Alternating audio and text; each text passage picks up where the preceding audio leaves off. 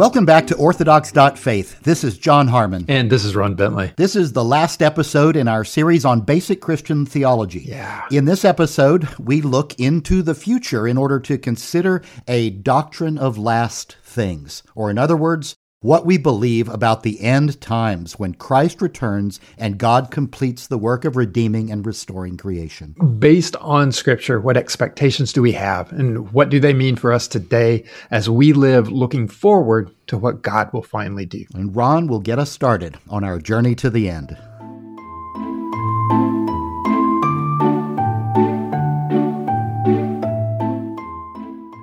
There is a point in the communion services for some churches where the congregation joins in what is sometimes called the memorial acclamation. Christ has died, Christ is risen, Christ will come again. In a slightly longer form, it might go like this. We remember his death, we proclaim his resurrection, we await his coming in glory. The writers of the New Testament were keen to emphasize that Jesus' life, death, and resurrection was a beginning. Jesus would return, he would come again, and lots of interesting things could happen at that point. In many accounts, Jesus returns to take away those he chooses. The language used to express this is spectacular, but the New Testament writers were just as clear that no one has any idea when all of this will happen. What we've come to is literally the end. This is the end of our series on basic Christian theology, and the topic is what we might call the end of all things. Greek speakers would frequently use the word eschaton to designate an end, the furthest extent of something, the place where something comes to an end. That word gives its name to this topic. We call it eschatology, the story of the end. However, there is another sense of the English word end that is also clearly in play here. When we talk about the end of something, we might also be talking about its ultimate purpose, the point at which something reaches its completion or possibly even perfection. This understanding of the English word end is often associated with the Greek word telos, which can sometimes mean purpose as well. At this point, I need to acknowledge a factor that's particularly apparent among certain groups of Christians in the United States. They enjoy speculating at great length and in great detail about how the end of the world will play out. They take various difficult and mysterious passages of Scripture as a roadmap for what God intends to do, and they go to great lengths to construct schemes that make these roadmaps agree. I'm not convinced that's the role these passages of Scripture are supposed to play, that they are precise roadmaps for the future. I'm even more inclined to think the speculation that surrounds them is futile at best and frequently the source of unnecessary conflict. If we learn anything from the experience of first century Jews looking forward to a Messiah, it should be that God can work in surprising ways. There will be much about God's ultimate plan that we simply will not understand until God actually executes it. So where do we draw the line? What can we say about the ultimate end of this part of God's plan and our own individual purpose? Here's where I look for a guide. In the 2nd century, as churches sought ways to educate new Christians, they began creating short summaries of the faith that new Christians would memorize prior to their baptism. We have reason to believe these early baptismal formulae looked much like the text many of us know as the Apostles' Creed. We might ask the question, what did these ancient formulae consider the most essential eschatological statements? Now, for those who want to emphasize here that Scripture alone should guide us, I might point out that that is mostly what these formulae were intended to do. They were to guide new Christians in what Scripture said. It was at once a summary of Scripture, a statement of what was most important, and a guide to understanding Scripture when these new Christians heard it read aloud later. But what are the essential eschatological statements in this creedal material? There are at least two. As the Apostles' Creed wraps up the statement specifically about Jesus Christ, it states that Christians believe Jesus will come again to judge the living and the dead. That's the first statement. The second statement comes at the very end of the Creed. Christians believe in the resurrection of the body and the life everlasting. Break those out in another way, and we're looking at about 4 different things here. The return of Jesus, the ultimate judgment of all who have ever lived, resurrection of the body, and eternal life. We've already talked a little about the return of Jesus. I want to start with the resurrection. There are hints throughout the Old Testament that embodied existence is what God always intended for us. In that majestic story of creation, Adam and Eve were never intended to die. Again, make of that what you will, but the theological point is fairly clear. God intended for humans to live on forever. Death shows up as the result of sin and evil.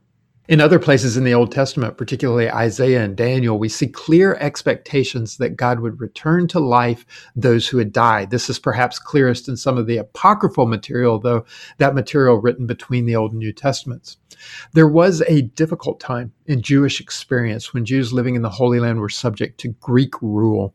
Some of the Greek rulers were particularly vicious in the way they tried to enforce Greek practice and discourage Jewish practice.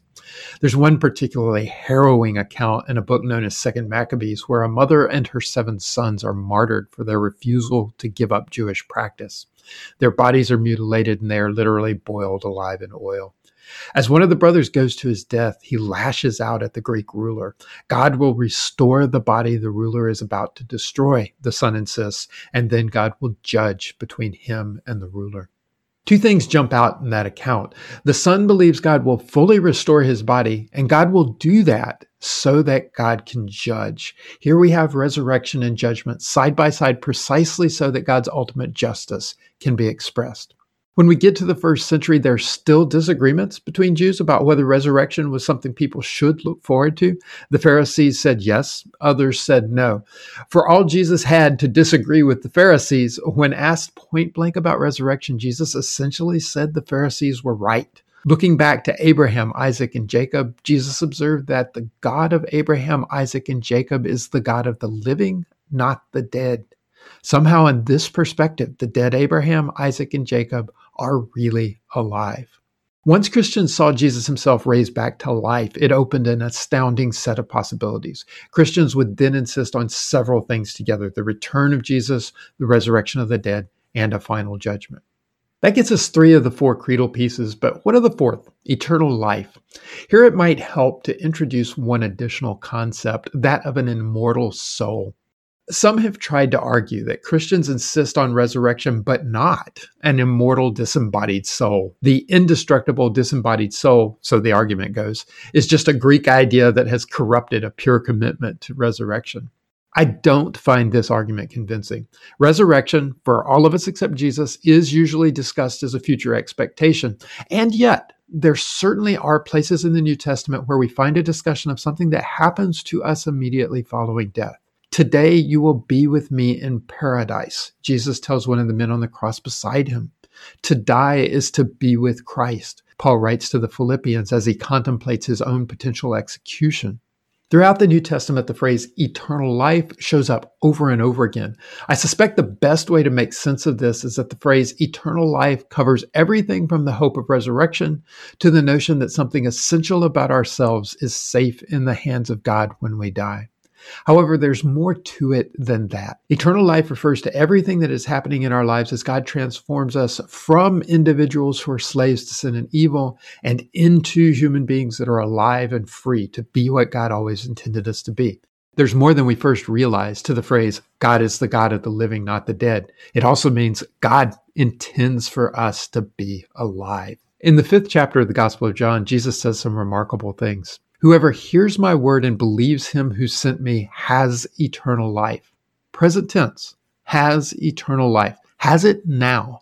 Jesus goes on in the next verse. An hour is coming and is now here when the dead will hear the voice of the Son of God, and those who hear will live.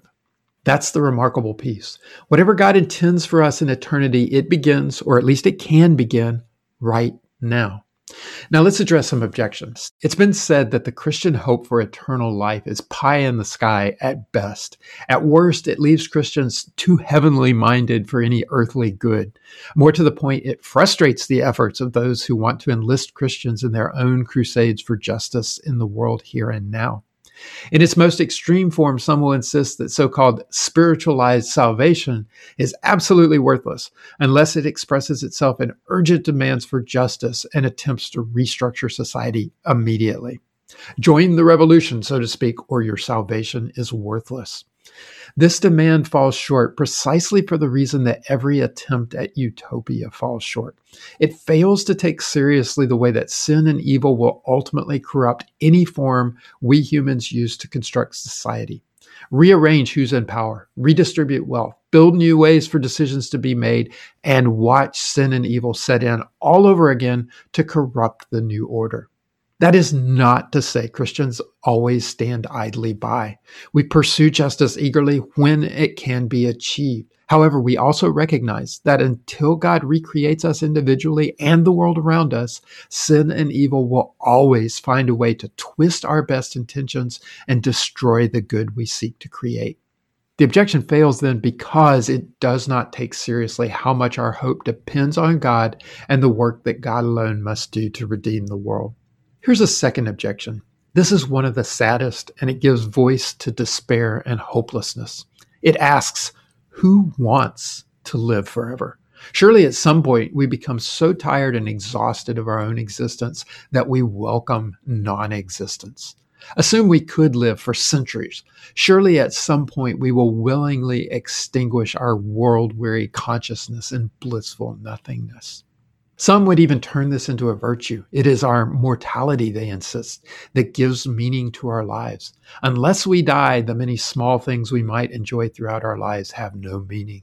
This objection fails for lack of imagination. The answer is crucial to what we Christians say about ourselves, our world, the universe, and God. Take away the effects of sin and evil, as only God can do, and we can most certainly exist in a state of perpetual joy as we revel in our growing knowledge of God, the companions God created around us, and the virtually infinite world we inhabit. Say this another way. God is so great, so good, and so vast that eternity cannot exhaust the joy we can find in the presence of God. That is eternal life, and even more astoundingly, this end that lasts forever, it starts now.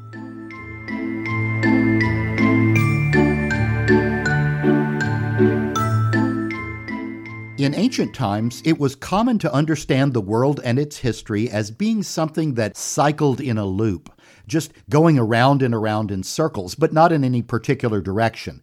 Ancient Jews and Christians, however, looked at history differently, and the Bible gives us very good reasons for doing so. Human history does not go endlessly in circles, but it progresses toward a finish in which God has promised to set all things right and to complete the restoration and renewal of God's created order that began as soon as humankind and creation fell in Genesis 3. The end of the world as we know it is called in Greek the eschaton. The study of the last things or the end times is called eschatology. It can be easy to drift to a couple of extremes when we talk about the end, and we want to avoid both. First is an over-obsession with the future, where we try to see everything in terms of the end of the world, and we lose the sense that there is much more to theology than merely what is to come.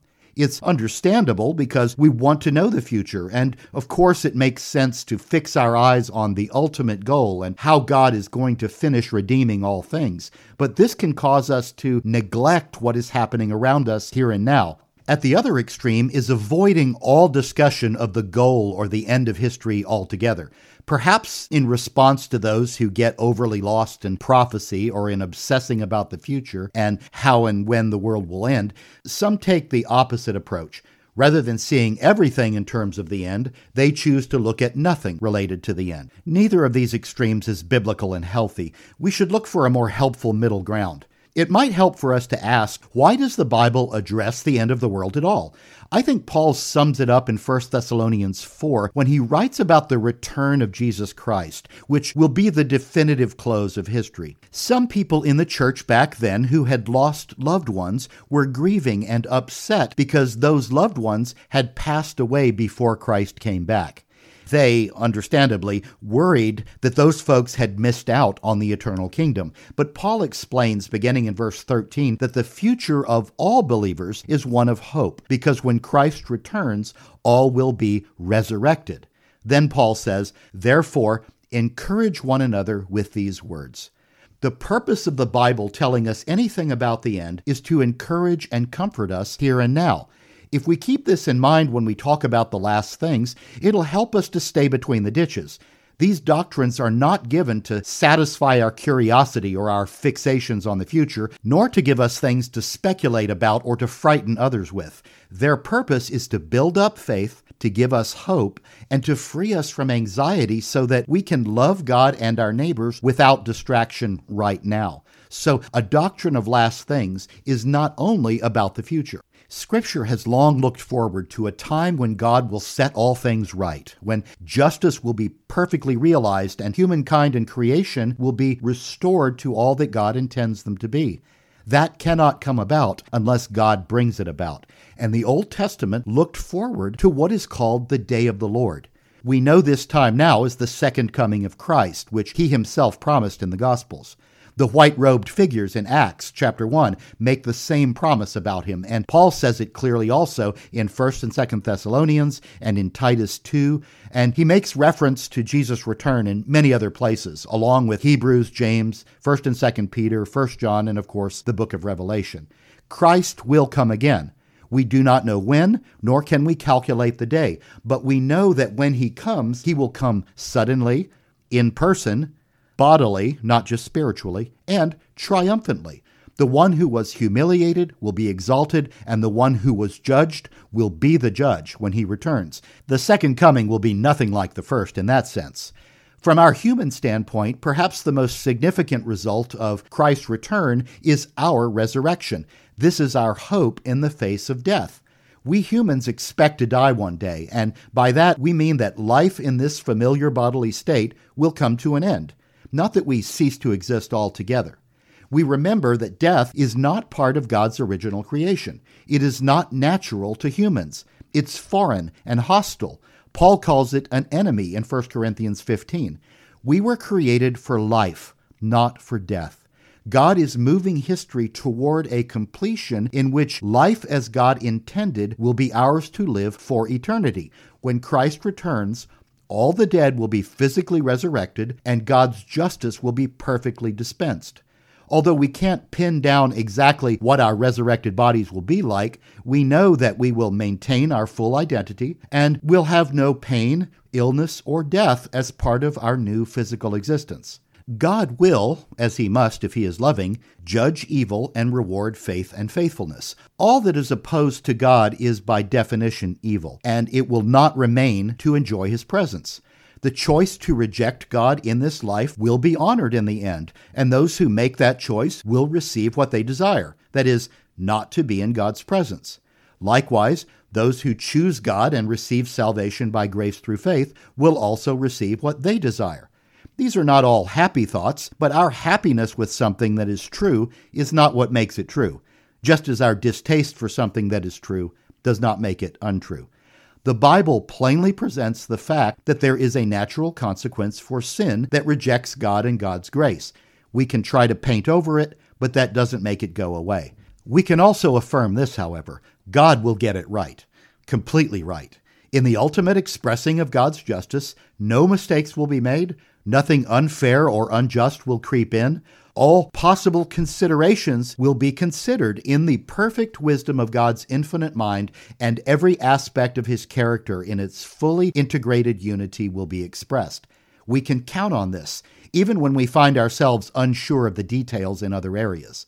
Many of our problems as finite created humans come when we attempt to grasp this divine wisdom and make it conform to our human desires, our own constructs and expectations. But we must remember that what God asks of us is to trust what is revealed to us, to trust the wisdom of God that is behind it, and to trust God in and for all that has not been revealed to us. It surprises many Christians to hear that our existence into eternity after Christ's return is not a purely spiritual, disembodied life in a place called heaven. Scripture tells us, especially in Revelation 21, that when God's restoration of all things is complete, it will be a new heaven and a new earth, where the old, sin-soaked world will no longer be, and heaven and earth will be perfectly merged into a place where our presence, with our new bodies and all, and God's presence will finally live together as intended. And in this new heaven and new earth, we will worship God with all of our being as God always intended.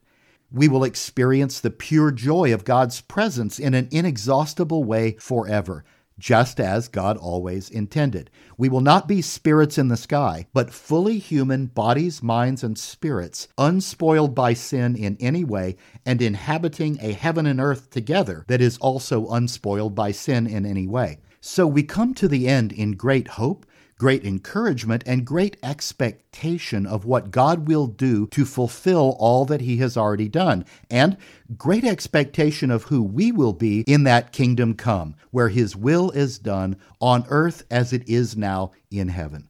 But remember that the eternal life given to us in Christ, like we read in John 3:16, is given to us here and now, and it's already begun. We are living that eternal life today, not waiting for it to begin someday down the line. It is already ours, and God calls us to live into who we are as his kingdom people, to live our eternal lives today. Our faith is in the God who has already accomplished all of this by defeating sin and death on a cross and from an empty tomb. On the basis of this faith, we have a secure and certain hope for our eternal future. And because we know this, we do not have to worry in this life. We are free to love God and one another with abandon. Like the Thessalonians, let's hear Paul and take it to heart when he says, "Therefore, encourage one another with these words."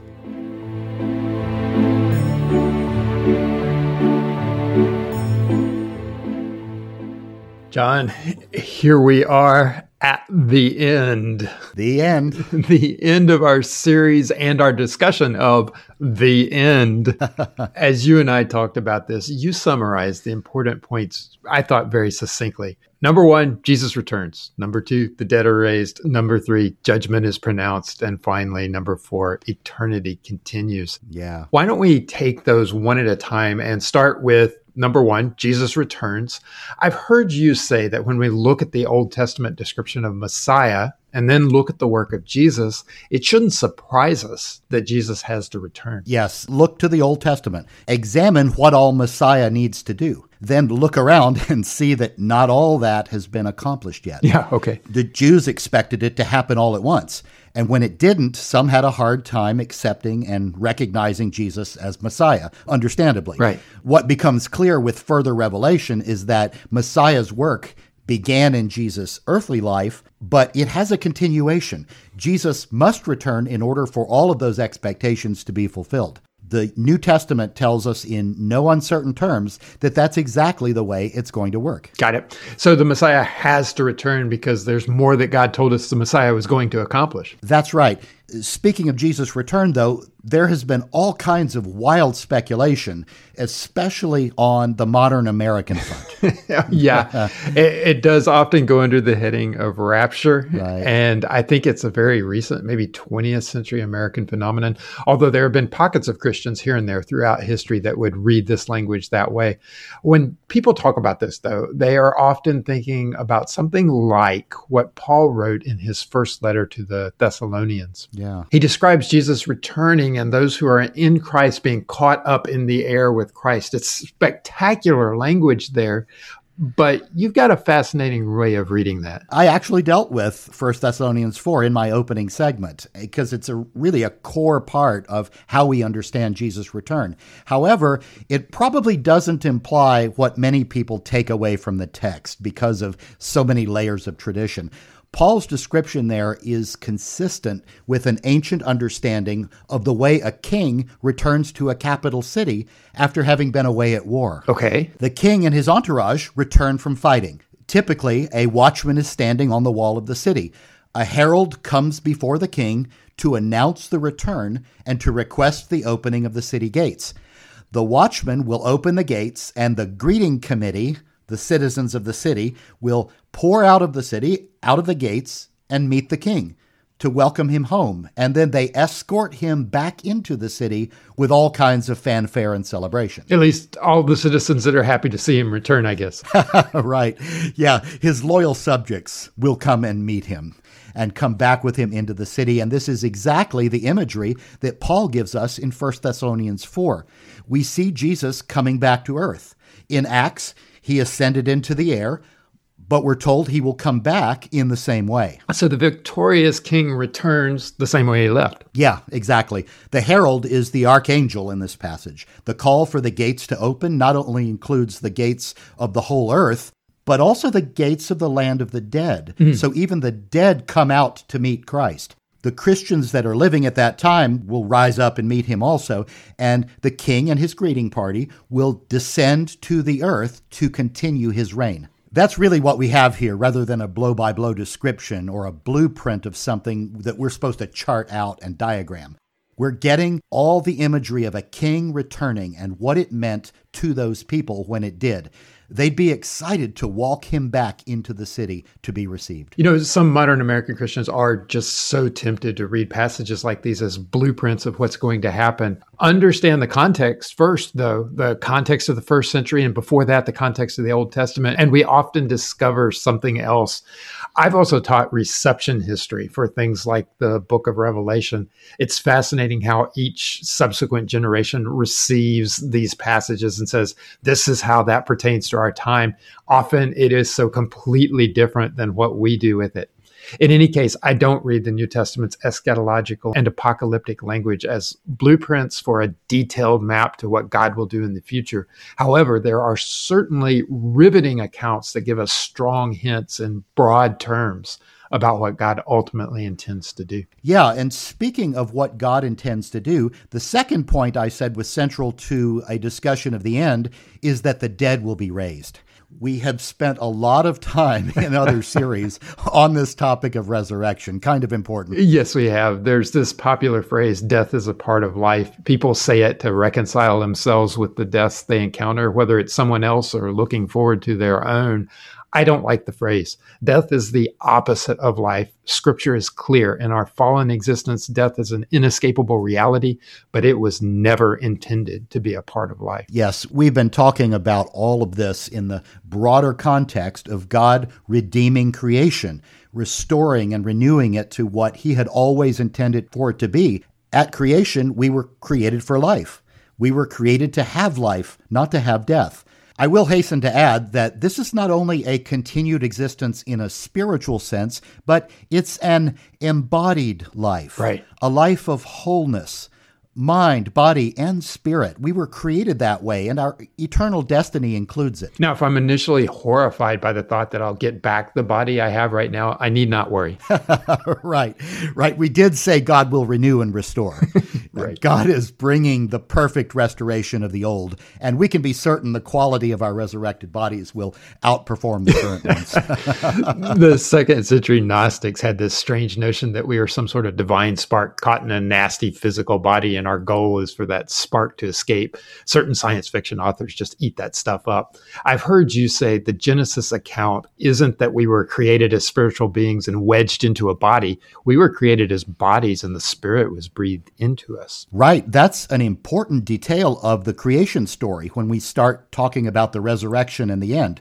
The idea that we're essentially spirits and we just temporarily inhabit a body does not fit the Genesis creation account. The pre-fall data that we were given is that we were bodies breathed into by the Spirit of God. That is our essence. Apparently, some people get concerned about what happens if our bodies are completely destroyed. What happens if the body is cremated or something like that? And that's a completely unnecessary fear. If God has the power to make me, God has the power to remake me. Exactly. The way that our bodies are disposed of is entirely irrelevant to the capacity that God has to remake us, as you said. It's not something that Christians need to worry about when it comes to participation in the resurrection. In Jewish thought, the third item, God's judgment, was closely related to resurrection. One of the reasons we are raised is because God steps in and renders God's judgment.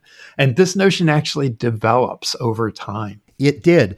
This idea developed in Scripture and in Hebrew thought. In early Hebrew thought, there really was no understanding of judgment that would happen after this life.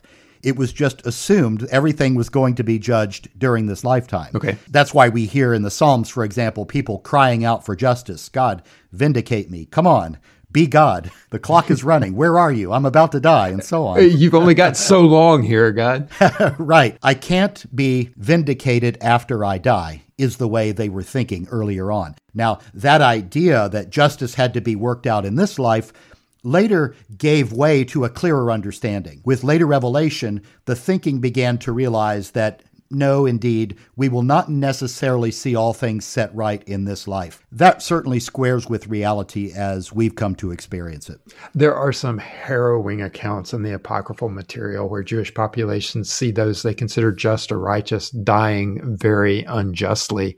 And that really presses the question, where is God's justice here? And the answer is ultimately at the final judgment day. Right. In earlier passages of the Old Testament, we don't hear them saying, relax, God will work it out in the end. Okay. There's a certain angst that goes with the longing for justice. But given the harsh Jewish experiences in exile, for instance, and then under Greek rule, that ultimately gives way to the idea that God will judge and vindicate.